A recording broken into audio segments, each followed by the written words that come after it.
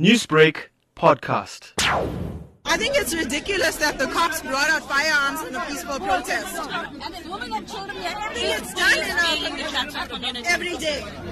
Blocked by crime every single day. The older people, the younger people, it doesn't matter who it is. So many incidents that happened in Chatsworth last week on the Link Road. They will stand miles apart and prevent. They will not make it close to the crime area. Talking about this protest, the Chatsworth community has riled up, unified today.